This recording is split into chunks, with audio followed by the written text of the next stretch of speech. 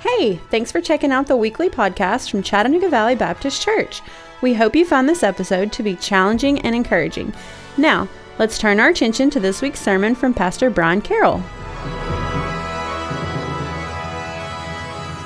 Several years ago, I had the privilege of going on a mission trip to central Mexico. I've talked a lot about that trip because I guess that trip is where I probably saw God move the most in my whole life. Just in that week, in that environment, it was just such a dramatic experience that really just God just showed up and showed out in my life, and so it just stands out in my mind.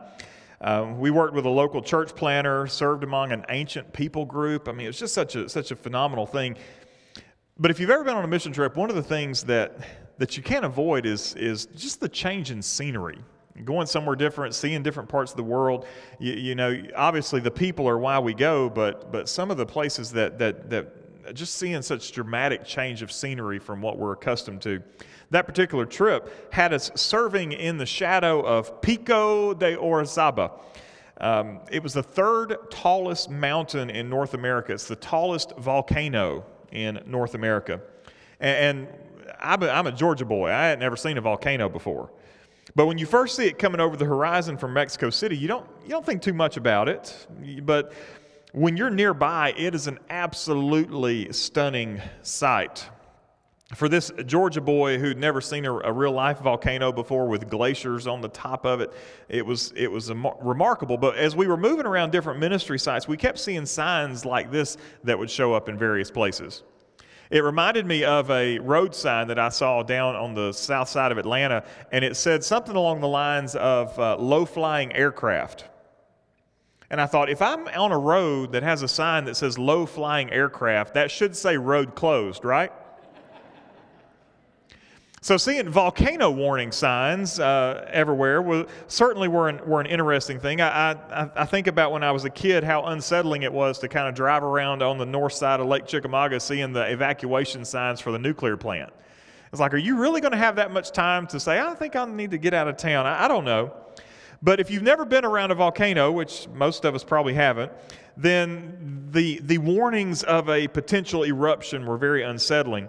All the public buildings, including the churches, all had these warning posters in prominent locations. And so they remind me of your workplace probably has them, the signs about minimum wage and workers' comp and all those mandatory human resources signs that are put up. And the churches had these kind of mandatory signs that were posted in prominent locations. And it was all written in Spanish, but the pictures spoke 1,000 words, and the pictures were pictures of like debris falling.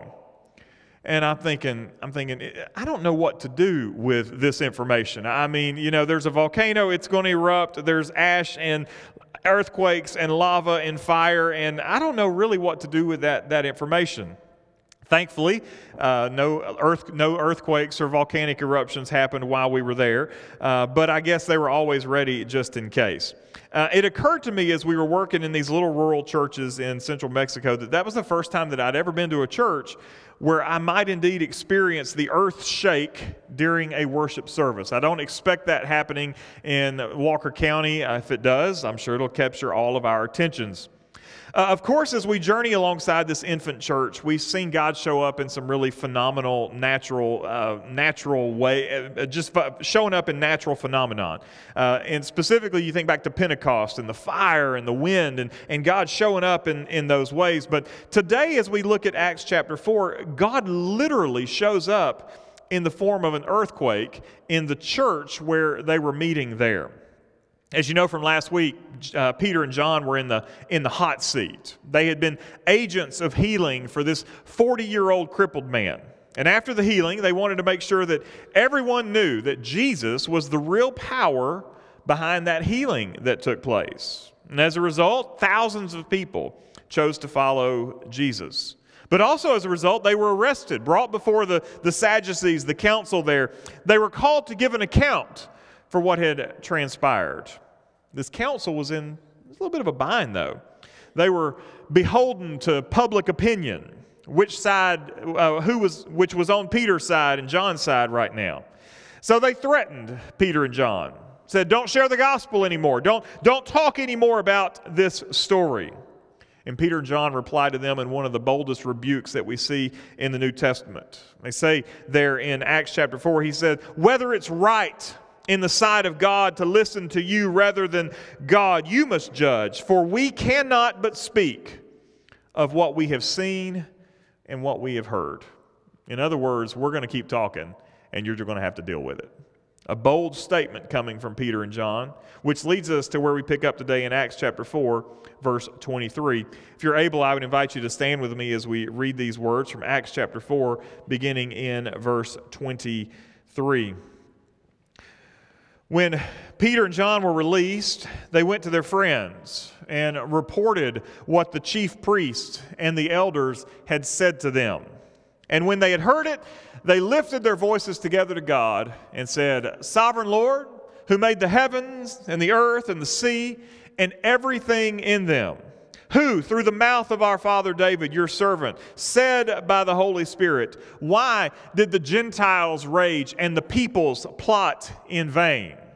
The kings of the earth set themselves, and the rulers were gathered together against the Lord and against his anointed.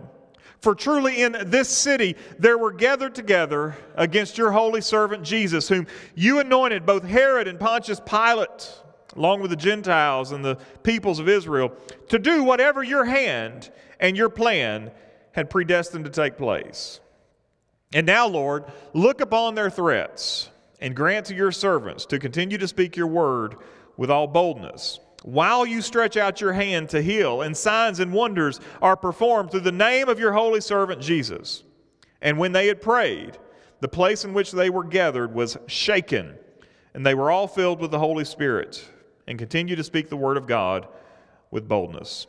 Father, I'm grateful for your word, thankful for these men and the courage and the boldness with which they worked, but particularly today for a church that understands the importance of its prayer time. Lord, may we be a praying people, and may the influence of this infant church continue to guide and direct us today, so many years removed. We pray these things today in Jesus' name. Amen. Thank you. You can be seated. So this morning I want, as we consider the infant church, I want to consider how their prayer ministry ought to inform ours today. You know, somebody once asked if you had to pray to be a Christian. And that's an interesting question, because technically that would make prayer a work that you have to perform in order to be saved. And I heard a very wise answer one time that said, you don't have to speak to your wife to be married.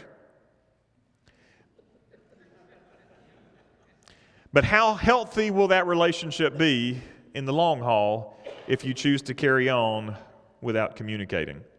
As we look at this, I want us to consider first and foremost the character of the audience of our prayers. Of course, the audience of our prayers is the Lord, and He shows up in this prayer as the church addresses Him with various characteristics. And the first thing that they acknowledge about the Lord in their prayer is that He is the quote-unquote sovereign Lord. Now, that is an important title that is given to God. It is a unique title. It's not something that shows up in a frequent place in the New Testament. The word for sovereign Lord is literally despotes. Despotes. Literally, it means the Lord of the house. It's used 10 times in the New Testament. 3 of those times it's addressed to God directly in prayer. And then there's 3 of those times it's referred to the Lord Jesus Christ. Now, as you hear that word, you may actually hear a negative English word contained therein. You may hear the word despot in that word. And we hear despot and we think, well, I don't want to have a ruler who is a despot. We don't want to have a president or a commissioner or somebody like that who is a despot. We think of somebody like a Fidel Castro as a despot, as a tyrannical sort of ruler. But biblically, this idea of despotes, it points to the fact that God has unlimited power. So when we pray to the sovereign Lord, the despotes, we are praying to one who has literally unlimited power. Consider that when we pray. That we're not praying to a God who is mute or deaf or handicapped in some way. We're not praying to a God who sleeps. We are praying to a God who literally has unlimited power. The first church understood this. They also acknowledge that He is the Creator. The church acknowledged that He is the Lord of the house, but they also specifically acknowledge that He was the Lord of creation. Listen to what they say there. They say that sovereign Lord who made the heavens and the earth and the sea and everything in them. Acknowledging that God is the God of all creation, the maker of the heavens and the earth. It is God who establishes all the rules. That's not a popular opinion today. It is not a popular thing to say that there is a creator God who establishes all the rules, and when you violate those rules, you are stumbling into sin. But we are living in a day and time where it is not popular to claim that there is a sovereign creator. Creation comes up in this prayer because the church recognized, listen to this, a right understanding of creation leads to a right understanding of redemption. You cannot have a thorough understanding of who Christ is and what Christ has done if you do not understand the very principles of the created order. In the last 150 years, liberal Christianity has done its best to erode the doctrine of creation. That maybe God didn't really do it like He said in Genesis 1 and 2. Maybe God actually did use a big bang, or maybe God did use evolution to get us from where we are today. The problem with that pattern is that if you remove God as the creator, then you remove all the standards that creation reveals. Which is why it's so important to the liberal side of Christianity today to remove that key doctrine, because then you can run wild with whatever you believe. And just as a matter of principle, it's never a good idea to rip out the first few pages of a book that you're reading and start in the second chapter. It's never a good idea to tear out those first pages and say, I'll begin later on. When we get wishy-washy on the doctrine of creation, that's exactly what we're doing. We're taking the first pages of the book of Genesis, ripping them out, and throwing them in the trash. When we acknowledge that God is the creator, we are humbly recognizing that we fit into His plans and His patterns.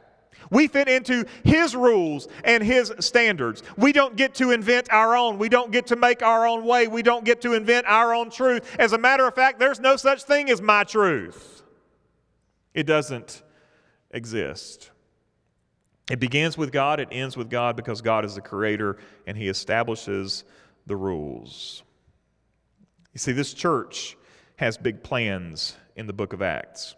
They want to be agents of gospel change. They want to see their community absolutely transformed. They want to see the gospel message be carried to the ends of the earth, because that was their commission. They want God to use them to heal and do signs and wonders that confirm the gospel message. But in order to accomplish that which is supernatural, you need to know the one who controls all the natural. That's the only way it works. But the third thing we see in acknowledging the audience of this prayer is that they recognize that God is the revealer of truth. This third aspect of God's character reminds us that truth comes from God. God could have made the world. He could have set everything in motion and stepped back and watched it unfold. He could have done that. But instead, God has made known to us over the course of time. He has made His will and His character known to us throughout the ages. You see, the church here acknowledges that God's word was revealed through David and through the Psalms, and God has continued to make Himself known to us today through the revealed word of God. If you want to know who God is, He's told you. He's put it into our hands to show us who He is, what His character is, what His expectations are. He has given it to us. I think about this infant church in the book of Acts. They only had the Old Testament. They didn't have the New Testament to guide them. But they had the witness of that body in writing in light of the revelation of Jesus Christ, and they had exactly what they needed to know the truth. All that to say that when we pray, we need to remember who God is and what He has done. We need to keep that in mind. When we approach the throne in prayer, we're not speaking to some make-a-wish genie in a bottle. We're not speaking to some sort of baptized version of Santa Claus. We are speaking to the sovereign creator and revealer of all truth. That is who we speak to when we pray. That's somewhat intimidating, to consider who it is that we speak to. But it's also mind-blowing to consider just the simple fact that this all-powerful, all-knowing being wants to have a relationship with each and every single one of us. He wants to have a conversation consistently and regularly with each and every single one of us. And God wants His church to thrive as they pursue Him in obedience. That's what God wants. Prayer should not be so difficult when we consider the invitation that's being extended to us. Imagine for just a second, imagine the one person in the world that you revere the most. I don't know who it is. Maybe it's a politician. If so, I've got some counseling time this week. I can talk to you. Maybe it's an author. Maybe it's somebody who's written a book that has meant a lot to you. Maybe it's some sort of business leader that you revere the most. Think of that one person. If that one person whom you revere the most just called you up one day and invited you into a personal relationship, wanted to chat with you on the phone every morning about your day, it'd be hard to say no. If the person you revere the most, some coach, some of y'all, if Nick Saban would call you, you'd answer the phone every single time that it rang. There's guaranteed. You know you would, and all the Auburn fans are rolling their eyes. I'll tell you, somebody that I had tremendous respect for was Truett Cathy, the founder of Chick-fil-A. He is making chicken sandwiches in heaven now. I hear from a good source. One day, I got the opportunity to go meet him, and his office there at their corporate headquarters, just outside the Atlanta airport. His office is called the Treehouse. It's on the third floor. You walk into this big office there at the end, and it's got windows that go all the way around, and all you can see are trees, which is why it's called the Treehouse. They got the marketing department involved in that decision, and I was there visiting with a couple of deacons that worked there, and they said, you want to go upstairs and see if we can meet Truett? Well, just go knock on the door. Yeah. And so we got to go upstairs, and his secretary was sitting there, one of the most delightful ladies I've ever spoke to. Just, I guess if you work for Truett Cathy, you probably have to be delightful. We were talking, and she said, yeah, just go on in. And so we go in, and Truett Cathy's sitting there at his desk and just welcomed us in, and I just intruded upon his day, and we got to have a chance to have a good conversation. And he said, he hollered to his assistant, he said, get the preacher a book. And so she came in with a book that he had written, and it says autographed copy, and it's got Truett Cathy's signature in there. And man, I was blown away that this guy was willing to take time out of his day to just hang out with me. And so I got back to the office, and I sat down, and I just wrote out a little thank you note. Just, hey, thanks for taking time. Thanks for the book. Sent it to him. A couple days later, I got another book in the mail. A thank you for the thank you note. So then I started thinking, how far can I take this? Run out of books eventually, start sending gift cards.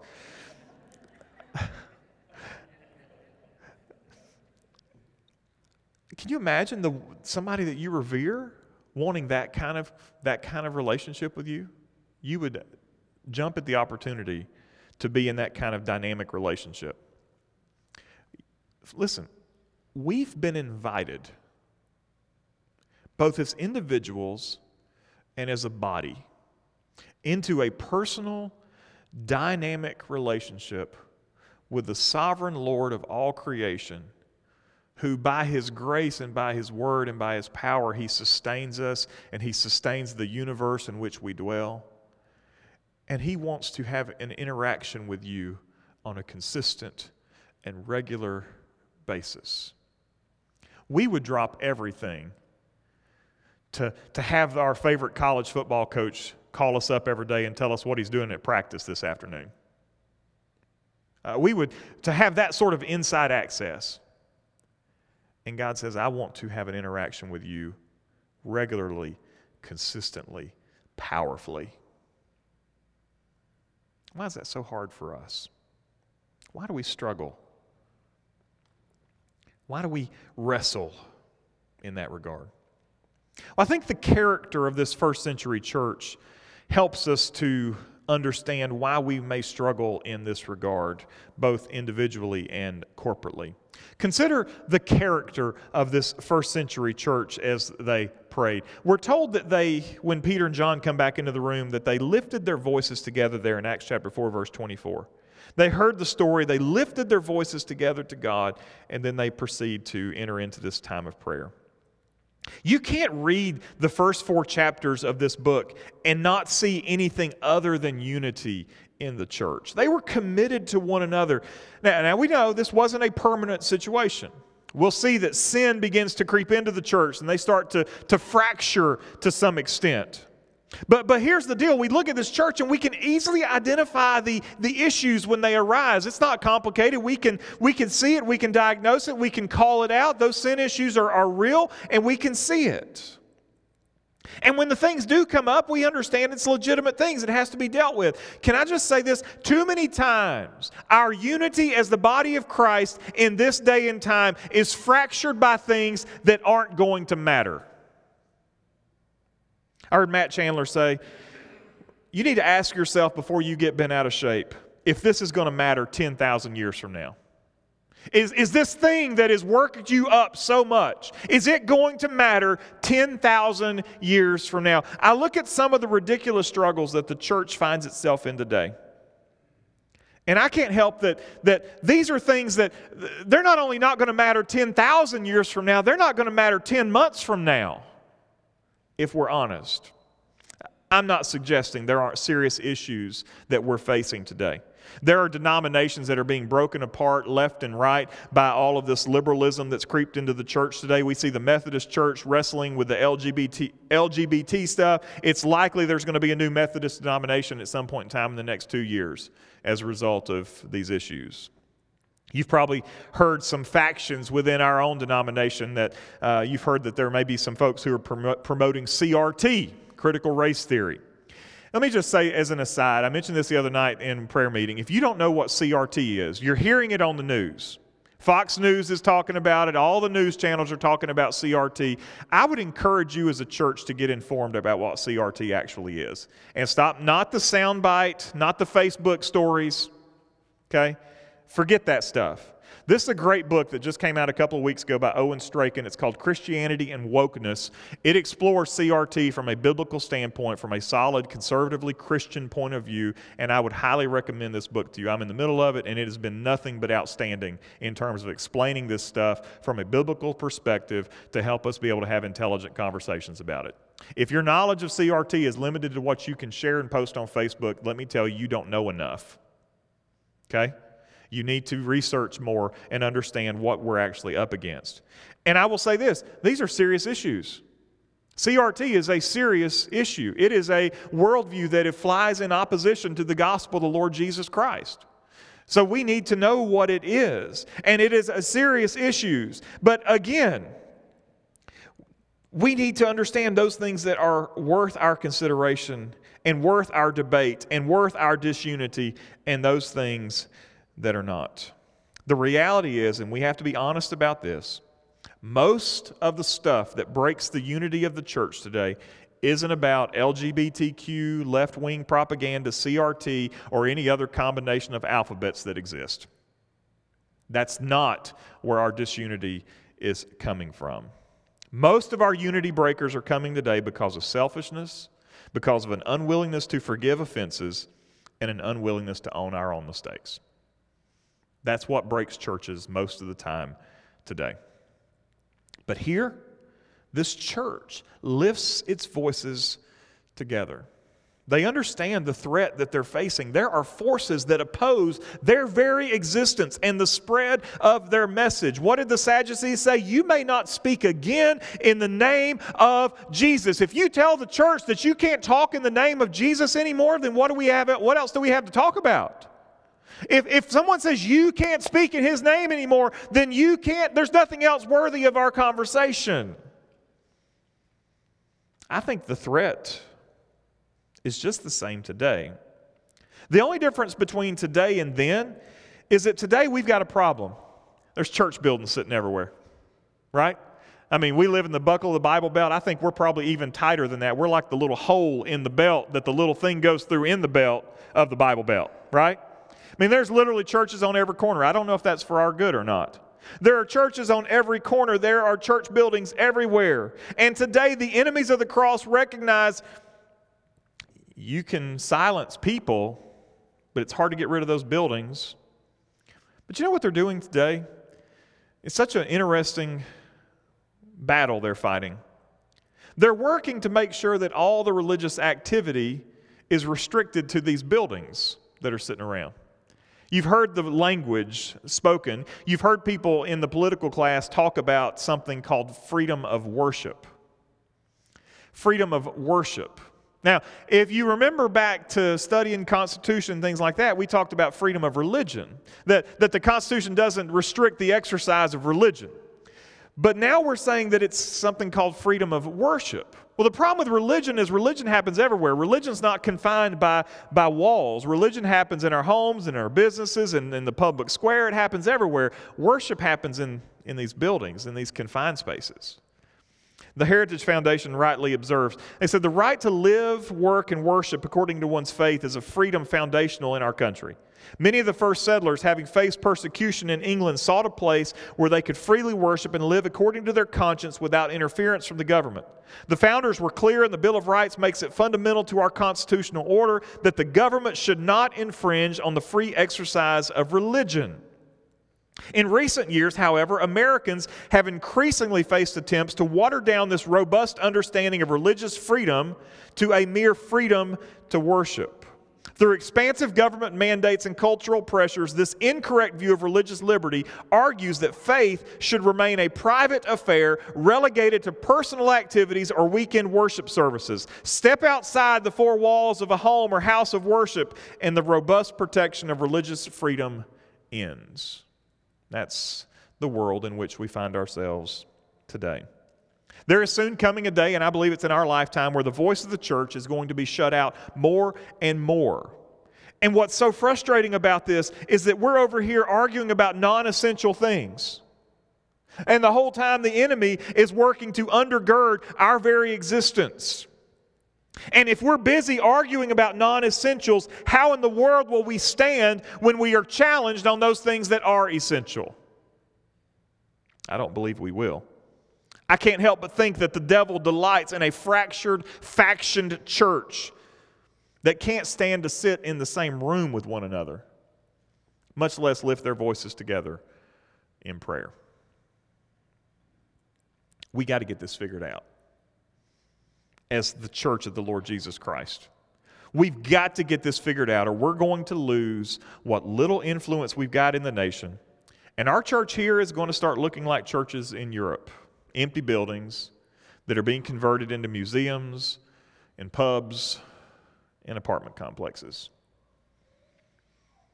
This first church, we understand, they were united together. There was a sense of unity in their purpose, but we also understand that they were completely dedicated to the mission. What did they ask for? Lord, protect us, right? Lord, protect us. Don't let anything bad happen to us. Keep us safe, Lord, right? Pray for boldness. Boldness is not keep me safe. It's Lord, give me the courage when I'm in danger to keep talking. They prayed for boldness. They wanted to be able to speak freely without concern for consequences. They understood the only way that people would follow Christ is if they were able to freely bear witness. Romans 10:14. How then will they call on him in whom they've not believed? And how will they believe in him in whom they've never heard? And how are they to hear without someone preaching?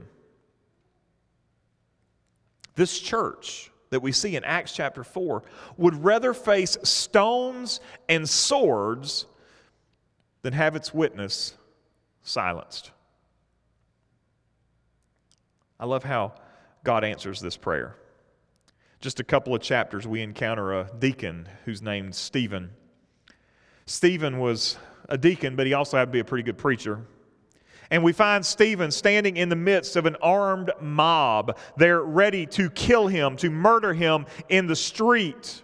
And Stephen stands there in the midst of this armed mob, and he pulls no punches when he bears witness to the gospel. His witness still stands. as one of the boldest defenses of the gospel in church history. They take his life for it. They murder him in the square. We're about to encounter the disciples. They're under fire again. And this time they're actually physically punished. And as they leave that physical punishment, we're told that they rejoice in the fact that they were counted worthy to suffer reproach because of the name of Jesus. Can you imagine what that would look like today? If the authorities came in and drug some of us out and beat us because of our testimony, would we rejoice in such an action? We'd be looking for lawyers, somebody to represent our case. These disciples said, "We're so thankful we were counted worthy to suffer reproach because of Jesus." They prayed for boldness. God gave it to them. They prayed that they would be equipped to do what they had been called to do. They asked for signs and wonders and healings. That was their way of being equipped to do this job. Now, we don't see this much anymore. Why don't we see signs and wonders and healing much anymore? Because in this first century church, that was what was needed to confirm the message. But today we have the historical record and all that is explained therein. We have the revelation of the New Testament scriptures that confirm all that is needed. You have your testimony, which is authentic, which is what is needed. In Revelation chapter 12, we read about Satan's ultimate defeat. He is not defeated through miracles and signs and wonders. What we see in Revelation chapter 12, that Satan is defeated. In verse 10, he says, "I heard a loud voice in heaven saying, 'Salvation and the power and the kingdom of our God and the authority of his Christ have come, for the accuser of our brethren has been thrown down, who accuses them day and night before our God.'" How did they conquer him? Verse 11, they conquered him by the blood of the Lamb and by what? The word of their testimony. For they loved their lives, or they loved not their lives even unto death. It wasn't by the miraculous. It was by the simple word of their testimony. We have these things. We're covered by the blood of the Lamb. If we're in Christ, we have our witness to Christ, the word of our testimony. We don't have to have signs and wonders to confirm the message, because we stand as living examples today of the power of God in our lives. If you aren't able to look at a non-believer and say, "Let me tell you what Christ has done in my life," then it may be that today Christ needs to do something in your life so that you have a story to tell. We still stand in need of the same thing those first generation believers need. We need to be equipped to do the work. And so our prayer today should be this: God, grant us boldness as we bear witness to God's work in our lives, and we bear witness to the power of the gospel to save each and every single one of us. And so may our prayers and our hearts reflect this truth. I love God's answer. Look at verse 31 of Acts chapter 4. They pray together this dynamic, theologically, doctrinally rich prayer. And verse 31 says, "When they had prayed, the place where they were gathered together was shaken, and they were all filled with the Holy Spirit, and they continued to speak the word of God with boldness." We look at that and we think, man, the miracle's the earthquake, right? God answered. There's an earthquake. The place shook. There was no doubt that God was there, that God was moving, that God had heard. How would we respond if we gathered for prayer and God answered with the walls shaking? That's impressive.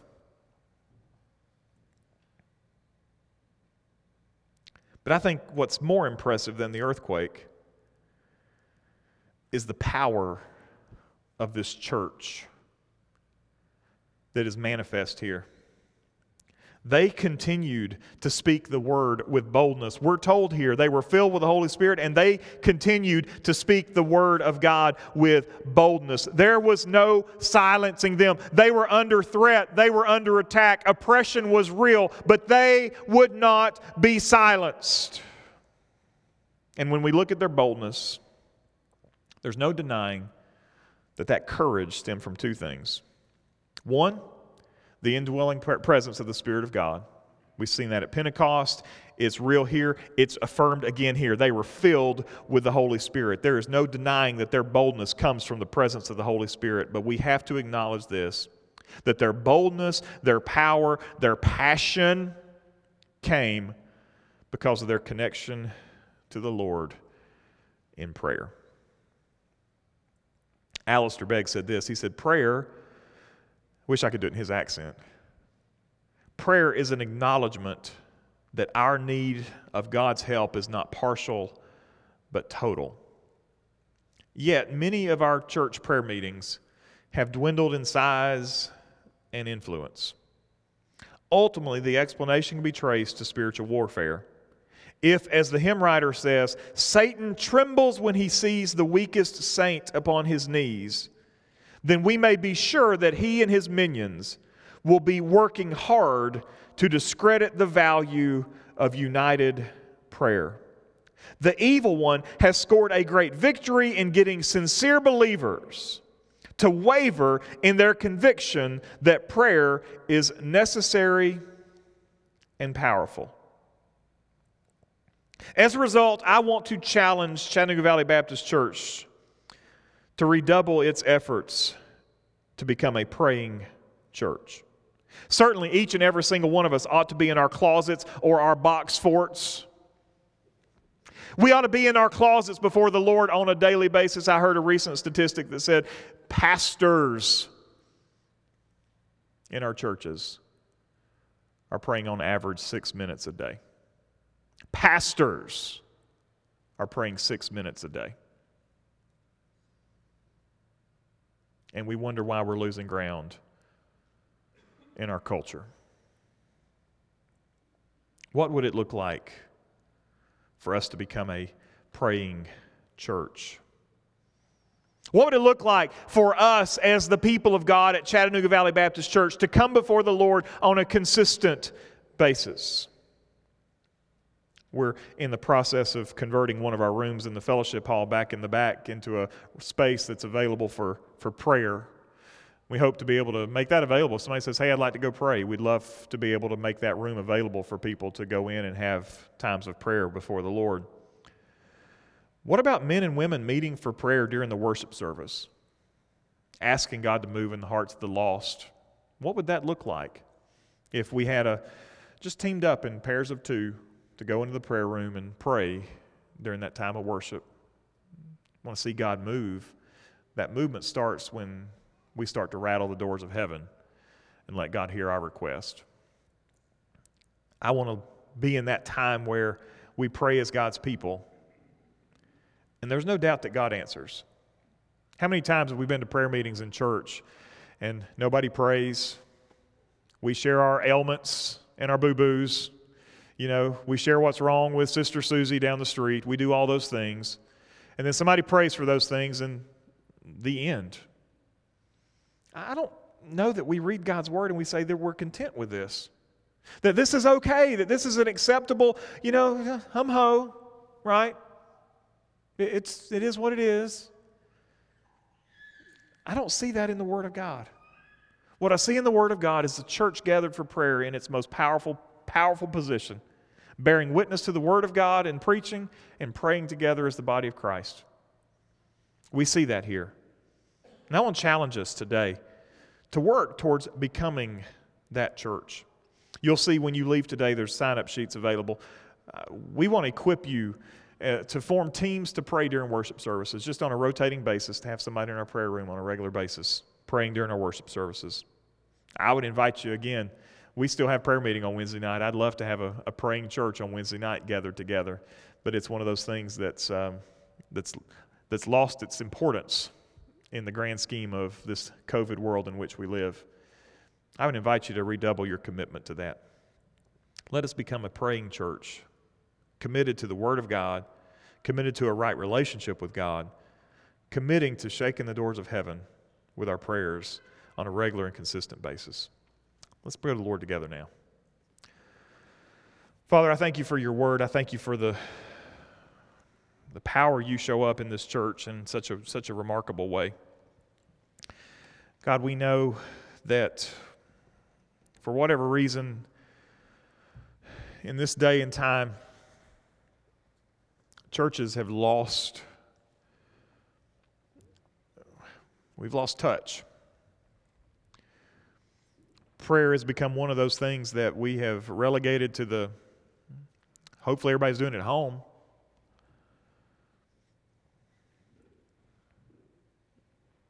So God, would you help us to have that joy rekindled in our hearts? That God, that we would see a renewed desire within us, not just personally, but corporately, that we would come together for prayer. That you would stir within us by your Holy Spirit a renewed zeal to see the sovereign Lord of all creation move. Lord, we look at the times and we see that we are living in very concerning ages. And there are many threats, and there's much opposition to the gospel. And Lord, the only way we stand is if we as your people go to our knees. So may this infant church cast judgment against this veteran church.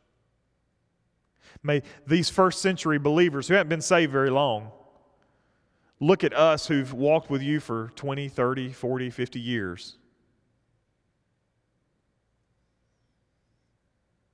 and remind us of where our strength is found.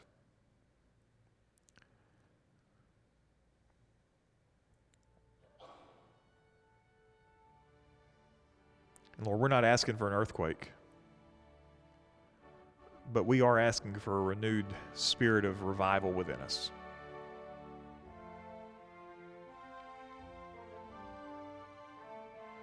We pray these things today in Jesus' name. Amen. Thanks for listening. If you would like more information about Chattanooga Valley Baptist, check us out on the web at cvbchurch.org. If you would like to join in person, we worship every Sunday morning at 10:45. We're just minutes from downtown Chattanooga. We hope to see you soon.